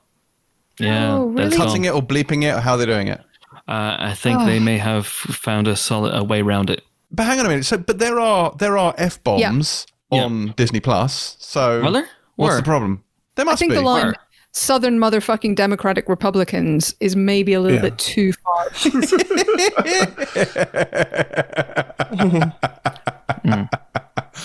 Yeah, that's exciting. But yeah, if there is an F-bomb currently hiding on Disney Plus, let us know where it is and we'll find it and we will give it shelter. There must be F-bombs there because they have one per PG-13 film. Do any of the MCU films have F-bombs in them? No. Really? The first one in the MCU would have been Tony Stark saying "fuck you" to Thanos at the end of Endgame, but obviously they didn't go with that in the end. Yeah. Wait a second. Wolverine says "fuck" in the X-Men First Class, and Professor X says "fuck" in Days of Future Past, which is on Disney Plus. So we need to check out whether Days of Future Past has been DF-bombed. Okay, that is our task for the next week, and we're going to finish off moving smoothly from the X-Men and F-bombs to the Cannes 2020 lineup. So Cannes is still going ahead after a fashion. So it is happening, I think, in July, and it's happening online. And even though none of us will be able to actually be in Cannes, neither will the filmmakers. So thanks a bunch, COVID-19, or should I say, COVID-19. If that is your real name. But your Duolingo is really coming along. I'm only now up to 18 and 19. Wow. Anyway. So 19 is still a bit too far. About 4:15. So, films in the lineup include The French Dispatch by Wes Anderson. I see Wes Anderson's made his film again. 2 films by Steve McQueen, one of which is 1 hour and 8 minutes long. Oh my God, it's already my favorite film of the year. Lover's Rock and Mangrove, Naomi Kawase's Asagakuru, or True Mothers. There's a Francois Ozon film in there, Thomas Vinterberg's Druk, or Another Round. Let me see what else. These are people who've returning to Cannes. Newcomers include Squad by Aten Amin from Egypt, Limbo by Ben Sharrock from the United Kingdom, Ammonite by Francis Lee, which is his much anticipated follow-up to God's Own Country, and there's tons of stuff in there. Viggo Mortensen's debut film, Falling, in which he plays Lance Henriksen's son, no less, that's in there as well. So there's a decent lineup. Is Soul still set to debut at Cannes, the Pixar film? So, yeah, I've just got to the bottom of it. There are 4 animated films. There is Goro Miyazaki's Aya and the Witch, or Aya Tamajo, Flea from Denmark, Josep from France, and Soul by Pete Docter. That's interesting. So that's July. We'll be able to see Soul. So what do we think of that? Are we looking forward to it? How is Cannes going to work online? Yeah, it's weird. I mean, it's good of Cannes to announce this lineup just to give the films the same kind of boost in sort of prestige that they would have had from being there. But it isn't the same, is it? And I think that's going to be really hard for everyone to take. And I really feel for the organisers, because it must be so hard to work on something like this all year and then get to this point and not be able to sort of go ahead properly in the way that they would traditionally do. 16 films directed by women this year out of a total of 56, which is, slight step forward, but not a massive one. But yeah, I mean, some good films. It's just, it's hard to say how this will really work or how it will affect people and how it will affect the trajectory of those films, because there are so many crazy factors going into film production. Like, how does it work? Like, do you have to apply for accreditation? Therefore, you'd be able to see Soul, or is it only available to a certain group of... I don't know. I've honestly no idea how it works, or how Venice is going to work, or how Toronto is going to work.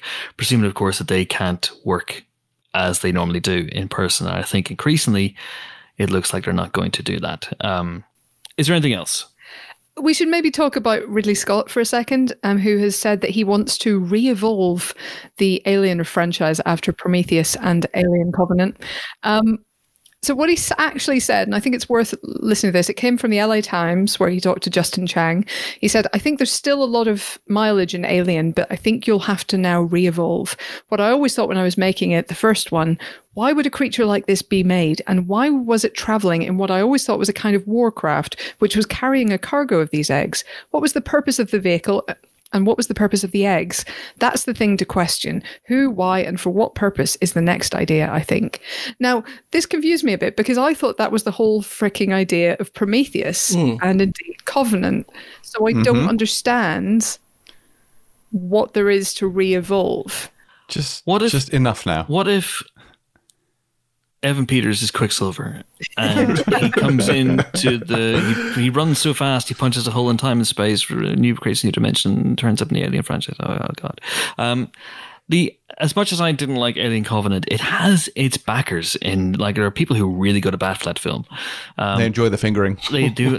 I'll do the fingering. I think it's a Friday the 13th movie, but with an alien. But there are people who would tell you, that it's got subtext up the wazoo. I know writers who use subtext, and they're all cowards. But it's got a great fucking ending, and it's got such a good ending that I do kind of want to see what he does next. But I only have 2 requests if we're getting more Alien films. Request number 1: make sure that every space dude wears their helmet all of the damn time. So request number 1. Practice safe space. Request number 2. Don't be a dumb space person. If something looks weird, do not go near it. Do not approach it. Do not put your face in it. Be smarter. It's very important. Nuke the site from orbit. It's the only way to be sure. Absolutely. If something massive is falling behind you, run to the right. Don't keep running in a straight line.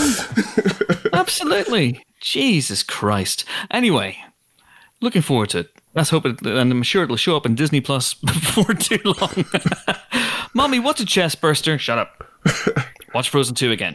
And now it is time to talk about the reviews. A couple of films out this week. Well done, everybody. And the first one is Guest of Honor, the new film from Adam Egoyan. Hell Spells? Have you seen this one? I have, yes. Okay, good. So this is a kind of time-hopping film framed by a sort of framing device, where a young woman called Veronica... we're very tired.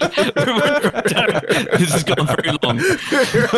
Framed by a framing device. What do you call it? A device, and it frames things. I can't find the word. It's framed by a conversation with a young woman called Veronica, who's played by Leisla de Oliveira, who is the baddie in Lock and Key, if you've seen Lock and Key. Anyway, I haven't. Veronica, she's good. It's a great show. You should watch it. Yes, I watched all 9 hours of that.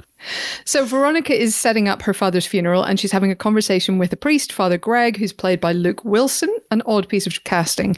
I love him. And they are talking about her life and her father's life. Her father is Jim. He's played by David Thewlis. So it's mostly his story, a bit her story. It's a little unfocused, if I'm honest. She was framed for something. She was a music teacher, and she was framed for a crime she didn't commit and sent to prison at one point. We don't quite know what or why initially. We do learn pretty quickly that she was resistant to any attempt to get her out early, that there's clearly some kind of guilt there, even though she isn't guilty of the thing that she was sent to prison for. So there's all these kind of layers. And then Jim himself is a widower. He lost her mother in her childhood and was a former restaurateur who became a public health inspector. So he's spent his days basically threatening to shut down restaurants rather than, actually making food himself anymore. And it's kind of... I just find it a really odd film because I wasn't sure what it was really trying to say and how it was really getting there. And I mean, nothing against the performances, which I think are all very, very good, but it doesn't have the kind of focus of Egoyan's best work, something like Chloe, something like The Sweet Hereafter. It just doesn't have the same kind of dramatic impetus. Yeah, the dramatic impetus of those, or just the incisiveness, the sharpness that you're kind of looking for. It just seemed to be a collection of things that happen. And again, I don't think there are terribly bad scenes. Each individual piece of writing is good. There's a whole little subplot where Jim is going into an Armenian restaurant that's about to serve, rabbits basically, and he kind of objects to them doing their own not slaughtering, but doing their own Welsh preparation of the rabbits. No, rare bit, James. So there's all these bits where those scenes are individually quite good, but they just don't seem to add anything much to the overall plot. You don't quite get why they're there. And it's all quite chilly and a little bit removed, and everyone is holding their emotions in quite close. And that can work brilliantly if you know why the film is showing you that. And I felt like I didn't always know that in this case. So it's a little uninvolving because of that. Beautifully made. And as I say, great performances. I just didn't feel like it was adding up to as much as it should have added up to. I completely agree with that. And to your credit, Helen, you made it sound a lot more coherent in explaining the plot than it actually is. Because, I mean, there's a line at one point, Veronica says to the priest about her father, he made a lot of odd choices. This screenplay goes places where it just the last 40 minutes completely lost me. It just got ludicrous to me. Like, if my eyebrows could go any higher, they would have leapt off my face. I was just like, what is going on? It was impossible to emotionally engage with what was happening. So yeah, I was perplexed by this film. It really, I mean, it's just in no particular order. This is stuff that happens. There's a hoax gone wrong. There's food inspecting. There's a rabbit named Benjamin Bunny. There's sexting. There's deep fried rabbit ears. And I don't know how any of that coheres. It's so weird. I would love to talk to Atom about it and just ask him what the hell. But yeah, it didn't work for me. That's a shame. I thought it was, I thought it was well acted.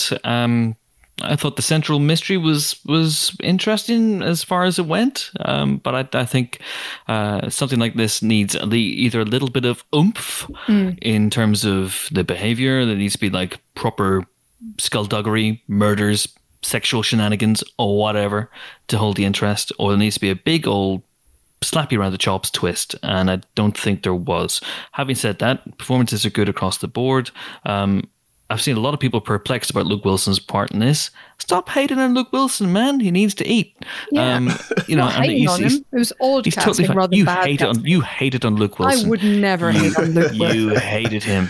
You hate him. You made his brother Owen cry. He went, oh, wow, and then cried. A single tear fell down his cheek. Oh, no. But someone so ridiculously, really, really, really, really ridiculously good looking, making him cry? Oh, just devastated. So we gave this one 3 stars. 3 stars then for Guest of Honor, which, as we always say in the Empire podcast, is indeed a recommendation.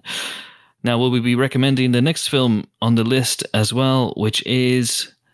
I'm going to throw a bone to Jimbo, a banana-shaped bone to Jimbo. Jimbo, talk about a film called Banana Split. Wake up. Yes, this could have gone very badly. And it's like, yeah, I'm going to watch a film called Banana Split. And I just turned on the first film called Banana Split. And then, of course, ended up watching not the Hanna-Barbera Kids TV series, which was my first stop, nor the horror reimagining of such, which came out last year. And let me tell you, that is a riot. No, this is the film that came out actually a couple of years ago in the States. And this is Banana Split. It explores teenage love, female friendship, and a green-eyed monster. Not... Of course, a literal one, you understand. It's not really that kind of movie, but rather jealousy. So April is the lead in this. She's played by Hannah Marks, who also co-wrote the script. And she strikes up a quite unlikely friendship with a new girl in town, Clara, who's played by the brilliantly named Liana Liberato. They have the same taste. They have the same interests. They soon become best friends. However, Clara is dating Nick, a guy who looks a lot like what would happen if Jesus fucked Skeet Ulrich. And Nick is April's ex. What's it like, Skeet Ulrich? Wait. Isn't he played by Dylan Sprouse, who's from Riverdale, which also features Skeet Ulrich? He is indeed. I didn't know. Oh, Skeet Ulrich's in Riverdale. I did not know that. Or maybe that's Cole Sprouse. I forget the Sprouses. So Dylan Sprouse isn't as in The Sweet Life of Zack and Cody? Yeah.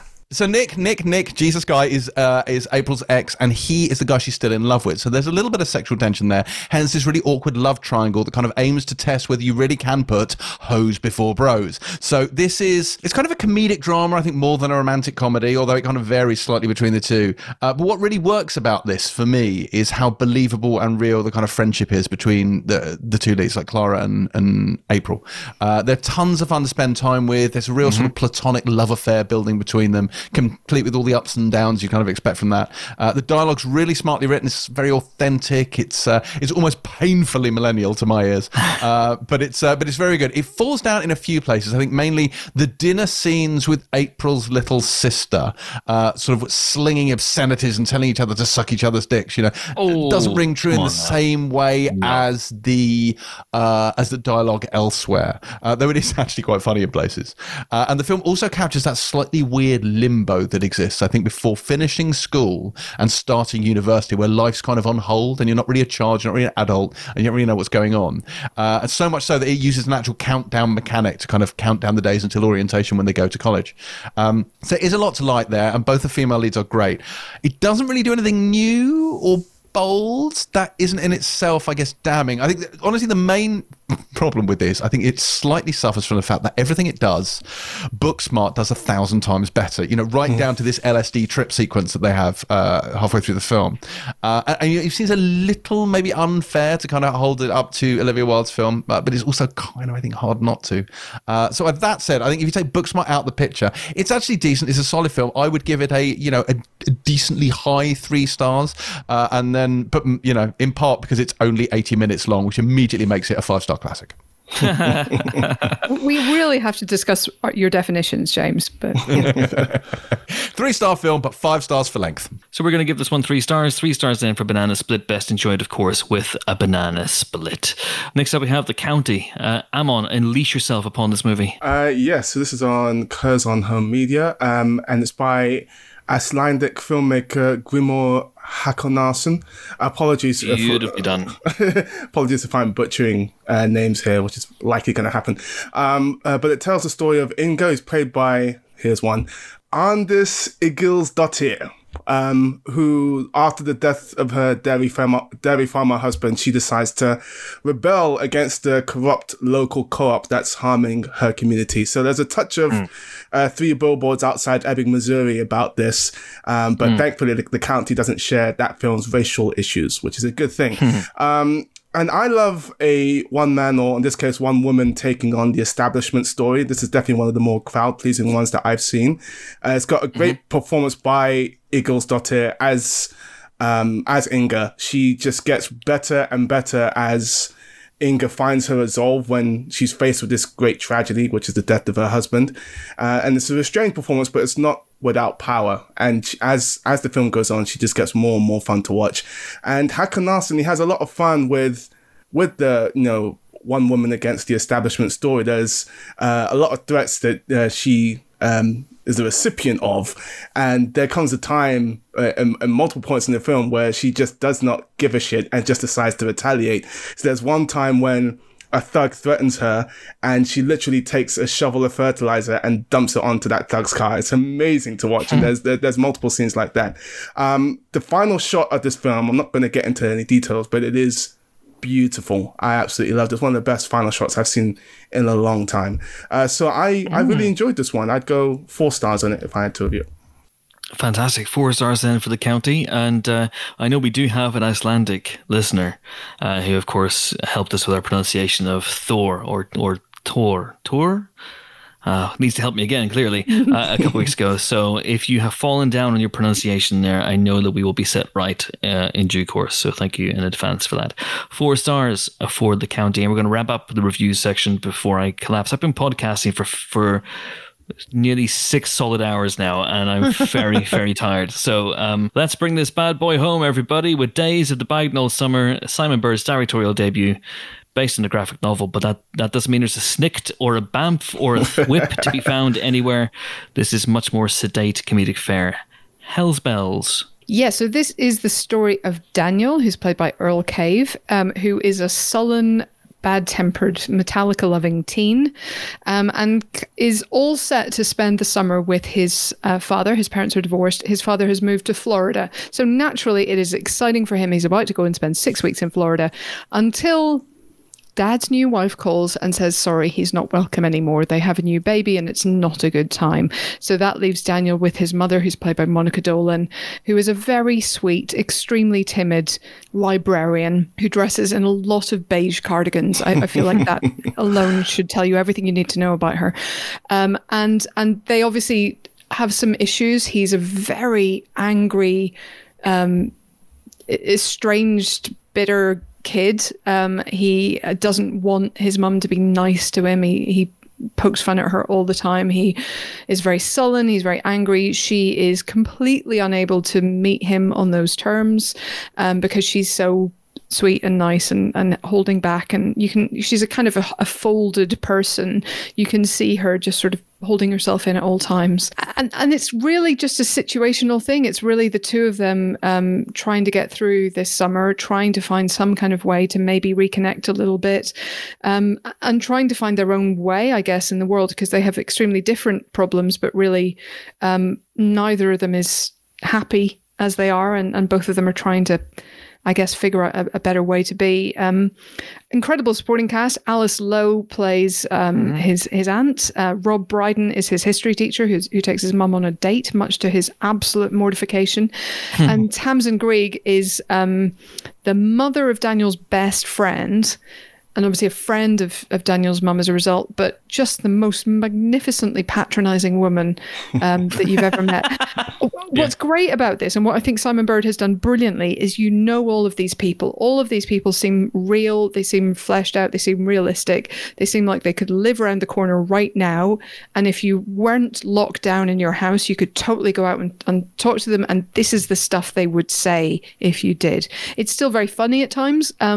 It's very sweet at times, but it doesn't feel engineered. I think my major hesitation about it is just that. It feels like maybe you need a little bit more movie magic in it just to draw you in a little bit closer to the characters, and maybe you need Daniel to be not quite so unrelentingly horrible to his mum, because you keep wanting him to just sit down, boy, and stop it and be nice. She's trying her best here and you're being awful, and I just need you to stop. There is an age. I mean, maybe you didn't go through this. I know there is. Yeah, there's an age. I look back. I want to go. If I had a time machine, forget baby Hitler, I'd go back and slap myself around the chops when I was about 14 to 17, because I was an absolute prick. And of course, some people would say I haven't grown out of that phase, and touche, fair enough. And that's Sorry, fun with our lives. What was that? James heard prick and immediately went, oh yes.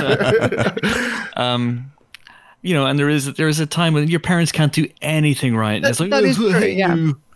I do get that, but it does make it hard to root for him at all times as much as I want to. The more unlikable he is, the harder the film has to work to earn the sweet moments it's going for come the film's end. I don't think it quite fully manages that I just don't think it quite fully gets there. I mean, depression or no depression, father or no father, there's just some things you just don't say. And I know, for me watching it, knowing what it's like to grow up in sort of my household, if I said some of the things this kid does, I would not be able to sit down for weeks, maybe months. I'd probably be thrown out the house. To get back in the house, the apology would need to be spectacular. And even then, maybe not. And, and that's another thing, like, the words "I'm sorry" never crossed Daniel's lips. It didn't sit right with me. It felt like there was a couple of scenes that needed in between, no pun intended, that arc to make it to fully land for me. It just as it is, it didn't quite do it. We should also mention that the indie songs by Belle and Sebastian are very cool, and I enjoyed that too. Really good soundtrack. Lovely soundtrack. It felt a little bit, not in terms of production design, but it felt a little bit Wes Anderson-y for me, in terms of how meticulously composed it is, and it's largely made up of static shots, and that may be a byproduct of such a low budget and tight shooting schedule or whatever. But I thought it was a promising beginning. I really liked it, guys. I woke up this morning. This is the film I watched at 6 a.m, and it charmed me. And I thought, yes, please, more of that, please. Thank you very much indeed. It's slight. It's another one of these movies that's 90 odd minutes long. Again, I applaud this. More filmmakers, make your film shorter. Thank you very much. Especially if I have to watch them 6 a.m. Really replicating the Cannes Film Festival vibe. And I thought good performances. Monica Dolan, who people will know from mainly her work in TV. And in terms of film, she was in Alan Partridge, Alpha Papa. But she's a tremendous actress, and she's so great here. So subtle. Her work with her eyes and her body language is just absolutely terrific. And Earl Cave, who is the son of Nick Cave and looks like it. He looks like Nick Cave's mini-me at times. I thought he's also very, very good with a character that's very, very challenging and tricksy. I actually quite liked that they didn't try and soften his edges, and that he was a bit of a unrepentant prick for quite a bit of it, and it made me laugh unexpectedly. But also, I just found it very quirky and very, very charming, and good stuff. Good stuff indeed. So this one we gave 3 stars. Promising directorial debut from Mr. Simon Bird. 3 stars then for Days of the Bagnold Summer. And very, very quickly, I just wanted to point out that there are some really, really cool films coming to movie or have been on movie over the last week or so. Animal Crackers is on there. So if you've never really delved into the Marx Brothers, I should have mailed it to the Marx Brothers, then you can check out Animal Crackers. And Duck Soup is going to be added in the next couple of days, I think, as well. La Dolce Vita, Federico Fellini's La Dolce Vita is on there as well. The Black Power mixtape, 1967 to 1975, which is a documentary, that has just been added to that as well. And Gaspar Noé's Porntastic Love has just been added to movie, or should I say booby, and that is now on there. So if you want, you can watch it where it should be seen, in the comfort and privacy of your own home, rather than at a press screening with 30 sweaty bloke film journalists wondering desperately if they all have boners. In 3D. Yes. and at like 9 o'clock in the morning. You don't want that. So anyway, those films are on movie for your delectation and delight. And that is it for this week's Empire Podcast. We made it. We made it. You have no idea the shit we went through to get you this week's podcast. But here we are. We are at the end. Join us next week for more film-related fun. You know, whenever I said that there was going to be a real lack of guests in the lockdown and we were going to struggle to get guests every week, as things stand, we have 4 of the buggers for next week's show. So I don't know what the hell we're going to do. I don't know what we're going to do. We have. Can you ask them for facts so we don't have to do it? That's a great idea. Yes. That's a great idea. We might make it a 2-parter. We might break some of the interviews off into their own specials. I don't know what the fuck we're going to do. So honestly, if you have any ideas for what I could do with this incredible quartet of people, not all the interviews have happened yet, so some people might drop out. But if you have any ideas for how you want these to be presented, please keep them clean and send them in to me, and we'll see what we can do. But join us next week for more film-related fun, where we should be joined by, all being well, Judd Apatow, director of The King of Staten Island. That's worthy of a woo.